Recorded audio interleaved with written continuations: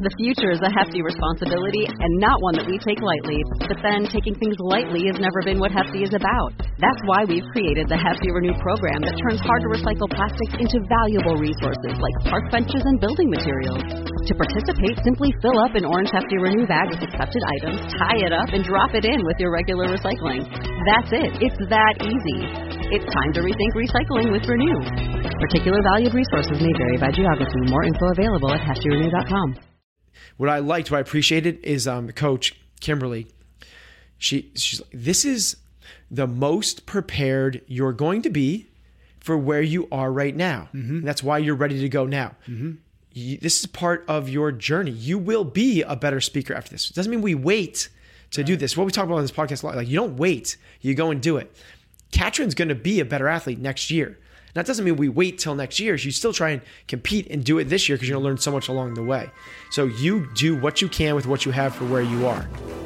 We are here because we know the outcomes in our lives are within our control. That taking absolute ownership of how we eat, sleep, train, think, and connect with each other is how we'll optimize our health and happiness. That chasing excellence is how we grab hold of what is possible. Our mission is to live on the run, always chasing, never stopping. Hello and welcome back to another episode of Chasing Excellence. How are you, sir? I'm good, sir. Today we are going to discuss something that I'm personally very curious about. Before we were recording, I was saying that this episode is just an excuse for me to ask questions that I've been curious about, anyways. Perfect. And it's related to the TED Talk that you recently went out to California. Yep, Santa Barbara. Santa Barbara. So, because here's kind of the context to it is I think that. And I think this because I feel like I've done it before is that I'll watch, and TED's a great example, but it's like, it's public speaking in general. Mm-hmm. And you watch people who are really good at it, really skilled at it, experienced at it, and you think, oh, like you're just good at it. This is like the book talent, the talent code. This is mindset. Yeah. And it's really easy to watch, and you fill in the blank of people who like Simon Sinek, right? Like everybody watches him is like, oh, he's an amazing speaker, which he is, but he probably wasn't born that way. And so your experience, from my very limited perspective of just kind of like watching around the edges as you prepared for it, seemed really interesting in the sense that it started in one place and you've got public speaking, quote unquote, experience. You've got lots of it, whether it's at seminars or just every day in front of a class of 30 people, right? So like it would be easy for me or for anybody else listening to this to be like, oh, Ben's just like, he's just good at it. He's just like figured it out and he just kind of presented it. But knowing a little bit I do about it, like that isn't the case, right? So I kind of want to just walk through the process of like, like he isn't good at it. Well, no, it's not that, but that you are good at it, but even with the experience, I have a long ways to go and to be where I want to be with it. But right. Yes. But this process was a journey towards that eventual end goal, whatever.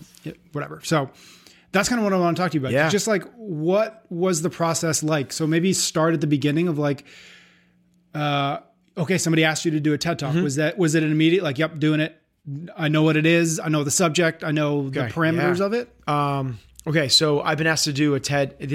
So first off, a differentiation. There's TED and there's TEDx. TED is like the massive thing where you have to be chosen to be in the audience. Right. Like you have to apply to be in the audience. It's $12,000 or $10,000. Yeah, it's $12,000 and they vet you. And so I was not presenting at that. I was presenting at a TEDx event, which are independently organized. They're kind of like essentially like CrossFit gyms. You're free to kind of like run how you want to run. I take that back. There's a lot of parameters and there's a lot of quality control that they do. Unlike CrossFit gyms. That's another podcast. That's another episode. Okay, so I've been asked to do other TEDx events. Yeah. Let's just use the word TED from going forward. Yeah. It's TED Talks. And I've declined for a few different reasons. I wasn't ready. I didn't think I knew what I wanted to present on. I didn't know how good the TED event was going to be. And then finally, this woman, Jen, reached out to me. She follows the podcast and she's read the book. And she asked if I'd be a part of this one in Santa Barbara. Santa Barbara is one of a handful of these elite TEDx's. not in terms of like they get better speakers. I'm not saying I'm a better speaker. In terms of the effort that they give to coaching their speakers. And that's what got me really excited. Yeah. I didn't really realize the totality of what went into this, as you're asking about, of what went into it. But I was really excited at the opportunity to learn a lot. Yeah. Public speaking is something that I'm fearful of. It's something that I don't like doing. I become more comfortable with the things I become comfortable with.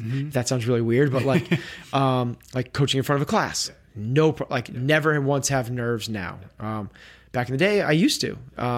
Getting up in front of a team of athletes that I might not know, like minimum nerves now, but like getting in front of 300 to 500 people that are strangers in an auditorium on stage light that's going to be filmed and broadcast to the world. Like, yeah, like that's a nerve-wracking experience for me in a major way.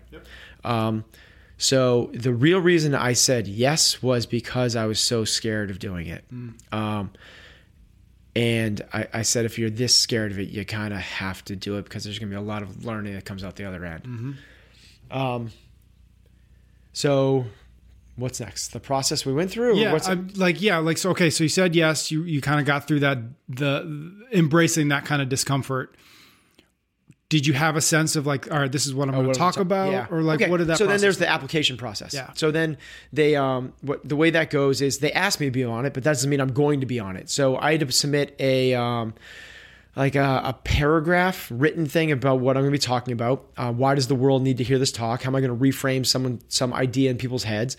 And I had to give a under 90 seconds video interview on what the talk is going to be. And I gave a talk on mental toughness. The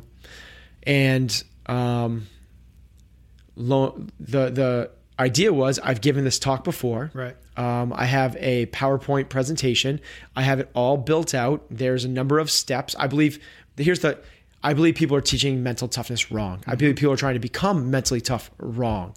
So I have created a system that I believe you could plug someone into that helps get them to be mentally tough.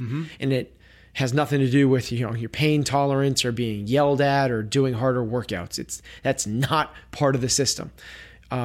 Those are all physical things. Right. This is mental. So, and by the way, it's not mindfulness or meditation either. So the idea behind this was that I can give a talk on this system. So I presented on that.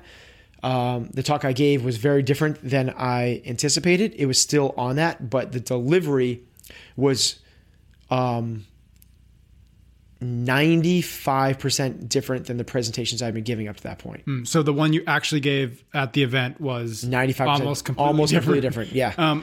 So what did that, like you mentioned earlier that one of the reasons that you said yes to these guys is because of the process that they kind of put people through in development of the talk. So like, what was that? Was that really hard to go in with a sense of like, oh, I've given this talk. Like this is something like in a lot of ways, like part of your identity is like, you're the mental toughness guy. Like you walk in like, okay, I'm going to give a talk on mental toughness. But now you're saying like, oh yeah, but there was totally different at the end. So was it like, what was it that changed from the beginning of saying yes to like what you actually presented? Everything. So, yeah. So a little bit was kind of like, I got this. I presented on this before. So I just have to do my presentation.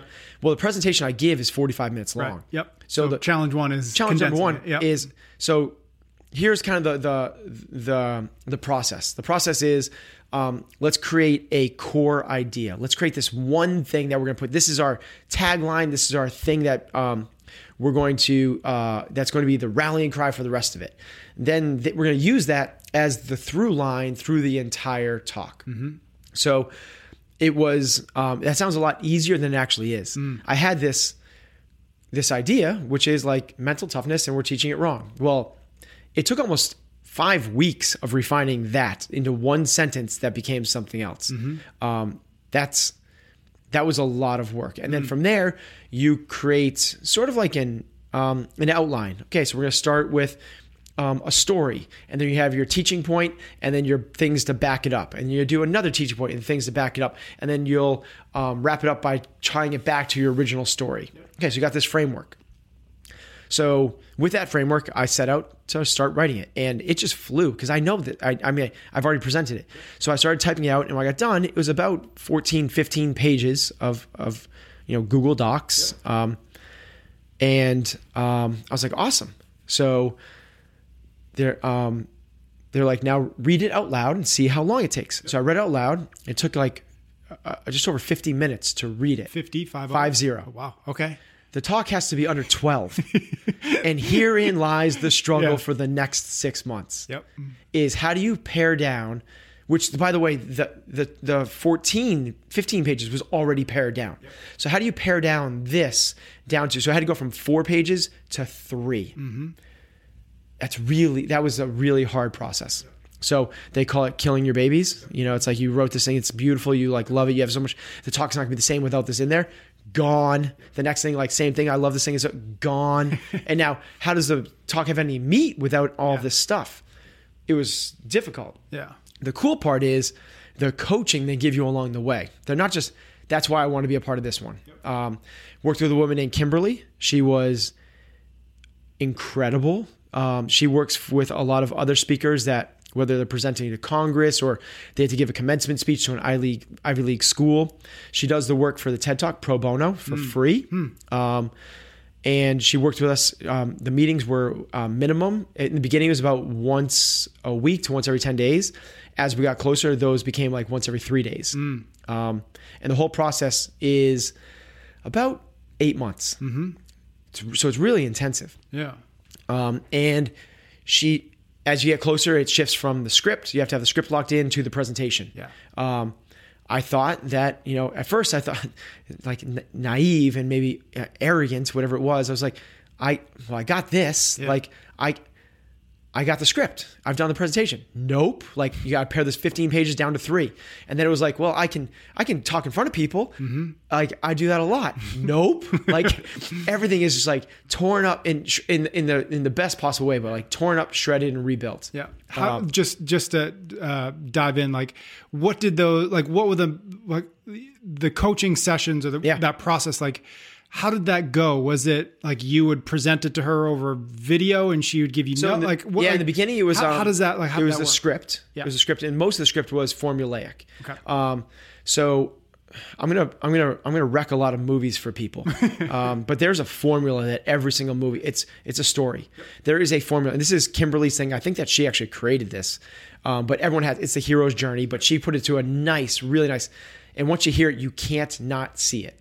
So every story, here's the cool thing, unless it's an independent film that doesn't create commercial success, because every writer in Hollywood knows this, they all don't want to do this. They want to do something different. So they do something off, but if they do something different, it will not be successful. So that's literally what makes a commercial success versus an independent success. Because the independent people are all these writing snobs that know what they're going on. The magic is in the middle there, where there's a little bit of the edges. They're all the same. Yeah. It's like, it's insane. Once you watch a movie, you're like, you just, and here's the cool part. I studied screenwriting. So did you? Yes. So here's the cool part is like, when I learned this, I mean, it's a part of emails that I do. Yep. I don't really do emails anymore, but you know the deal. Yep. But you see in other people's writing, you see in advertisements, it's everywhere. So the way it goes is the 5 S's of storytelling. The first one is the setting. Then there is the snap. Then there is the struggle, the shift, and the success. Yep. So take The Lion King. Yep. Okay, the setting, Pride Rock in Africa. Baby is born. The snap, Mufasa dies. The struggle, I'm not going to deal with my past, I'm going to run away. Yep. The shift, I'm going to deal with my past, I'm going to go back. The success, I beat Scar and take over Pride Rock, and order is restored and the grass gets green again in Pride Rock land. Mm-hmm. Dumb and Dumber, the setting, like 2 idiots in Providence, Rhode Island have a dog grooming shop. Yep. The snap, a suitcase is left in the airport. The struggle, cross-country road trip. Yep. The shift. Oh my God, we have money in this thing. Mm-hmm. The success, like they're still idiots, right? Whatever is at the end. But that's where they can play around with it a little bit. The success is still like the kidnapper was saved and like all that. And the success doesn't have to be. It can be a lesson. It doesn't have to be like we win. It can be a lesson. But it's literally every single one. So the way that the TED Talk went was I told a story, and the story followed that formulaic fashion.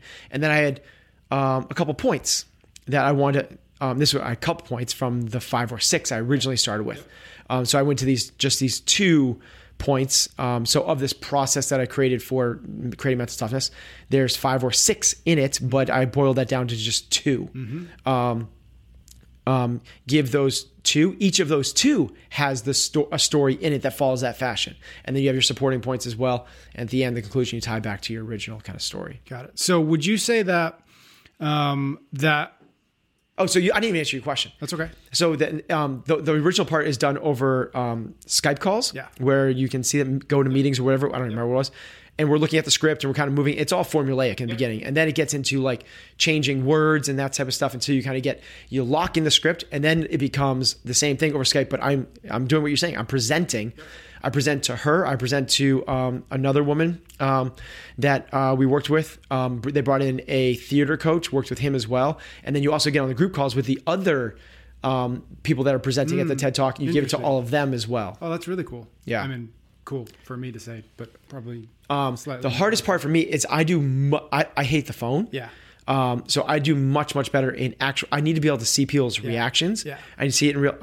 So I did better when I got in real person than I did. Were you just like in this office and with your phone? In this office, and I literally taped a circle on the floor, the size of the red circle. Yep. So you have a circle on the floor. I'm kind of giving all the secrets away. Yeah. But you stay on the red circle and you can move around there, but you want to be able to know where you are.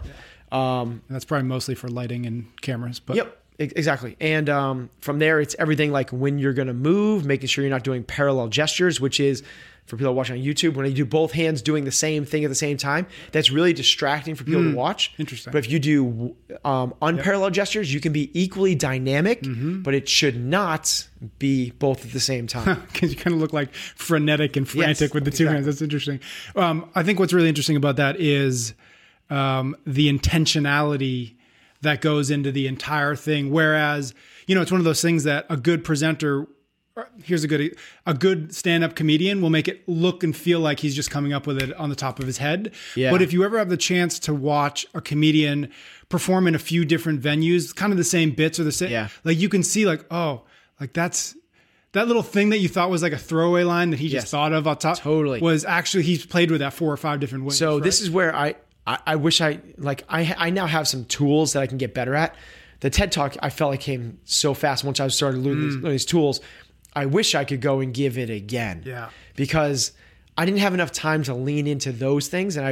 So it's literally like where you can purposely pause and stumble and you do it like, you're trying to come up with some, you said frenetic, and I knew what I was going to say there, but I like pause. It makes me think you actually literally put those things in there. You put in the pauses, you put in the little stumbles, to make people think that you're coming with it on the spot. Yep.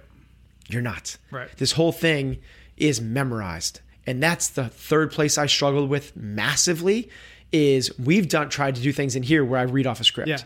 I'm terrible at that. I'm not an actor at all. Right.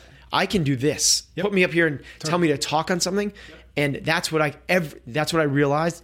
Every presentation I've ever given, whether it's a seminar or a camp or something else, I don't write out the words. And in fact, what I learned from the seminars, what I used to do is I used to write out the first 5 minutes and I would try and memorize it so I could get going. Yeah.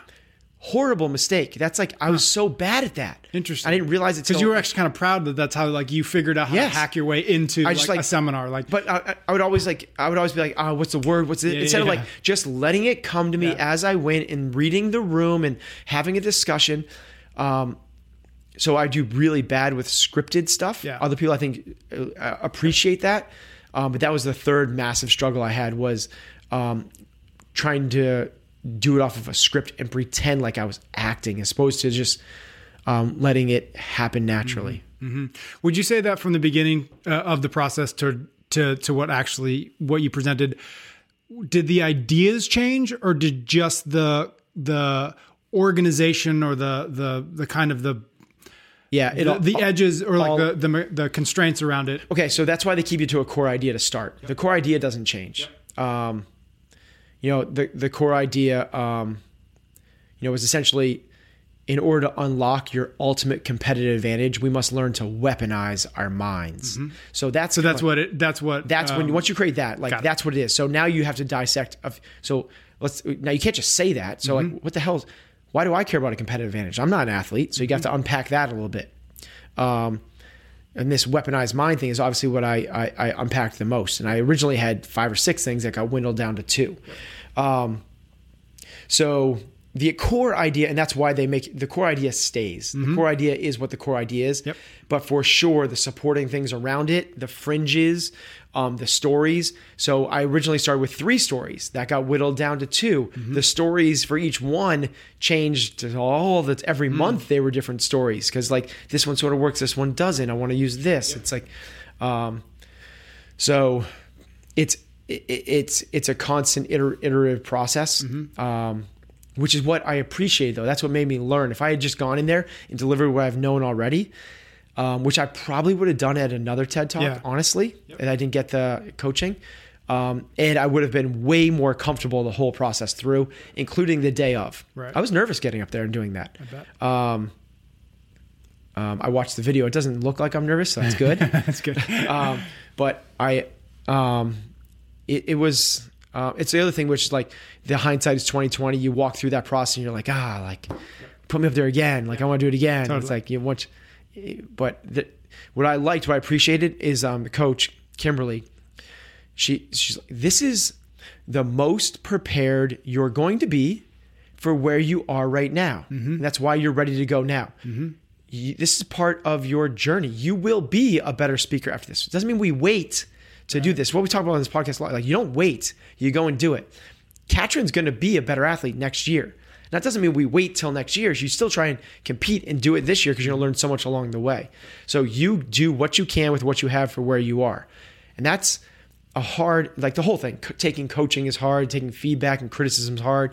But at the same time, it's such an amazing thing to be a part of because you see things like this 5 S's. That's now a part of everything that we do. Yeah. If you don't have that, basically, if you don't have a story, you're not telling anybody anything to remember. People will not, it's the emotional versus the logic, the limbic versus the amygdala or whatever it is in the brain. We are hardwired to translate through stories. And just that formulaic fashion of the way stories are told, the S's, that's so impactful. Because for most of our history, we communicated through speaking to each other. That was the deal. Yeah, and it wasn't it was stories told that way. Totally. And the way to remember them is to make them emotionally engaging. And exactly. And, did you learn something about mental toughness through this process that you maybe wouldn't have learned had you just kind of kept going along in the process that you had kind of always had developed it over the last couple of years? Was there something about the intensity of this that you came away with I know things now that I didn't know when we started this? I learned when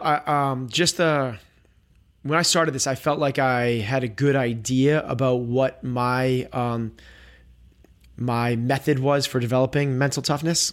Now I feel very good about that. I feel like I'm expert's a bad word, but I feel really confident in my methodology. It got really buttoned up. I tried to poke all the holes in it I could, and I struggled with it for 6 months, as opposed to deliver it up on the whiteboard every 3 months and kind of no iteration. Little iterations here or there. So that part definitely transformed.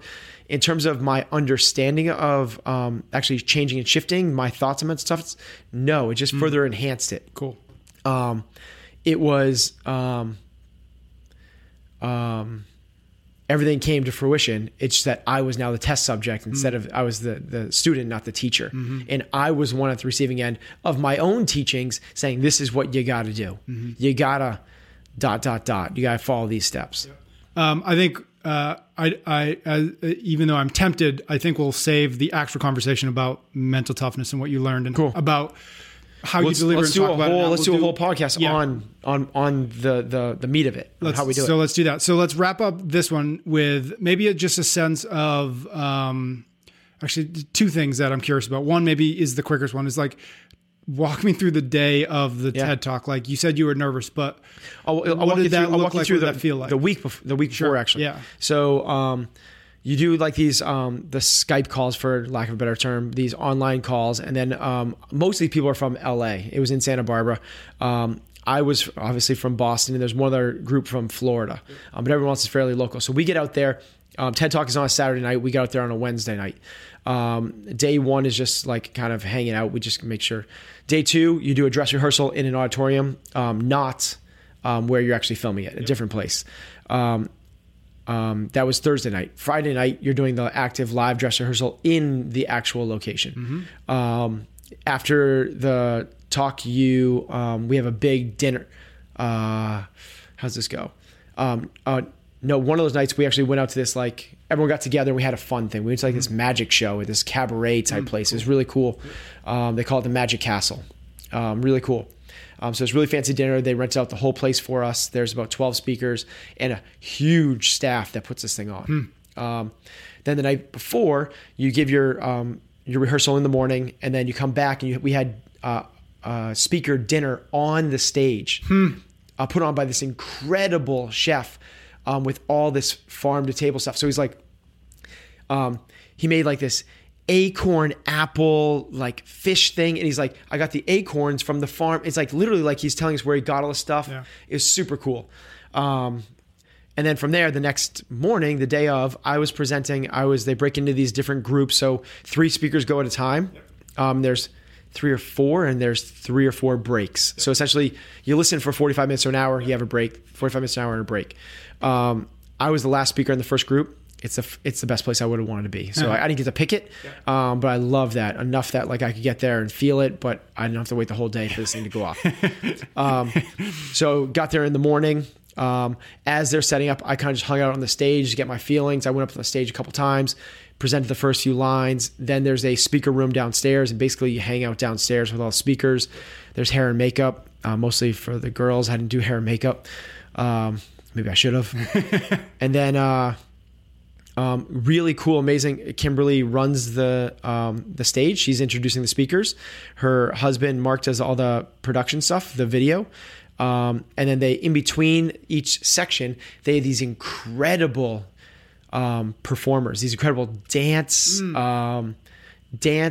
rap singers, like just this like incredible group. So it like really kind of like, it did not feel like a long day at all. You're there from, I can't remember now, it's either 9 or 10 until 4 or 5 at night. But I mean, it just goes because you're hearing, 12, 13, 14 minute talk, and then another one, and then another one, and then break, and then these amazing performers, and then rinse, wash, repeat. Yeah, it's really cool. Very cool. Last question is just as it relates to the value that you see in having a coach, because I think it's one of those things that oh my god, a lot of people probably, I mean, I'm assuming a little bit, like they look at you and they're like, oh, Ben's got it figured out, like he doesn't need quote unquote help, he doesn't need a coach, he's the coach, right? Yeah. So I'm just curious, like what was that, what kind of value did you see in that, and maybe what you learned from just having somebody who's kind of watching you or working with you in that role or in that position? So going through the entire thing, so in the middle of it, you're kind of like, wow, this is really cool. They're investing a lot into me. I can see kind of the growth happening, but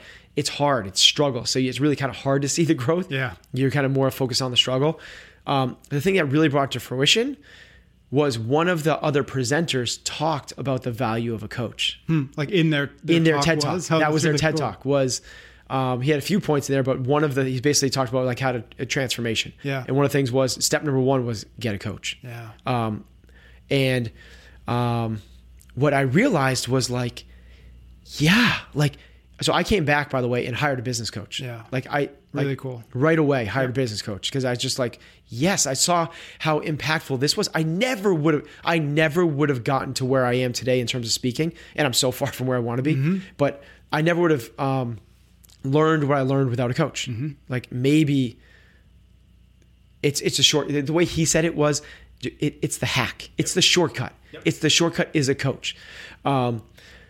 So it was so powerful to be a part of that. What I realized was I need more of this around me. And I started to realize like, well, what is a coach? What does a coach do? So when I started working with the business coach, all that they're doing is they're not emotionally involved at all. Yeah. They're on the outside looking in, and they don't have your one perspective. They've seen this 400 to 4,000 times. And they just go, have you ever thought about like maybe ... Yeah. And I realized, you know what? Like, and people have this stigma about coaches where it's like, I don't need it. I don't want it. Like, or that it's a signal of weakness. Yeah. That you, but you know what? Everybody has at least one coach in their life. You know who it is? Their doctor.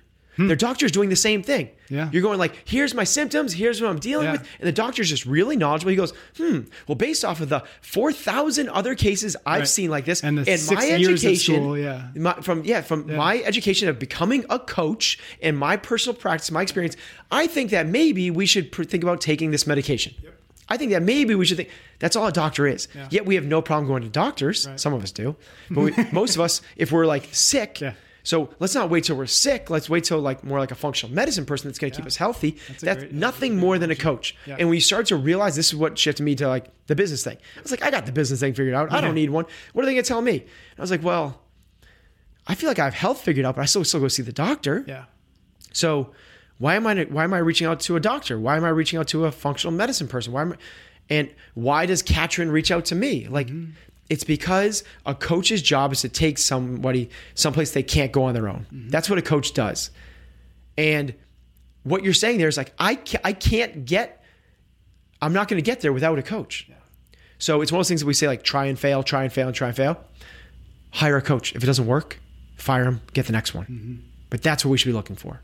Coaches are so valuable. Yeah. And it's funny that like that's what you do. I know. But it's still, right. But it's actually in some ways it's symbolic of the thing, which is like we have our head down. Yes. On the thing that we do, and the thing that a coach does, it picks your head up. Yes. It says, look at it this way, or have you thought about this? Ray Dalio writes in Principles a lot about everybody has blind spots, and a good coach doesn't have the same blind spots as you, and that in and of itself is valuable. So one of the things with the coach is like, well, am I getting my return on my investment? Yep. It's like, it's just finding a coach takes a lot of time, and time is the only non-renewable resource. So like, am I wasting time trying to do this? And then am I wasting another valuable resource, money? Like, and then we pay a lot of money for our business coach. It is ridiculously expensive.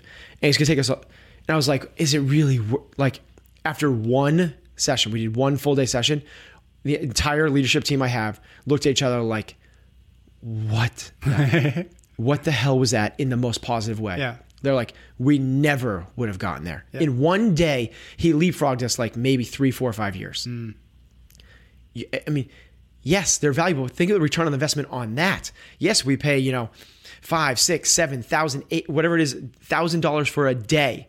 But the power that one day brought is going to return itself so much faster. Very cool.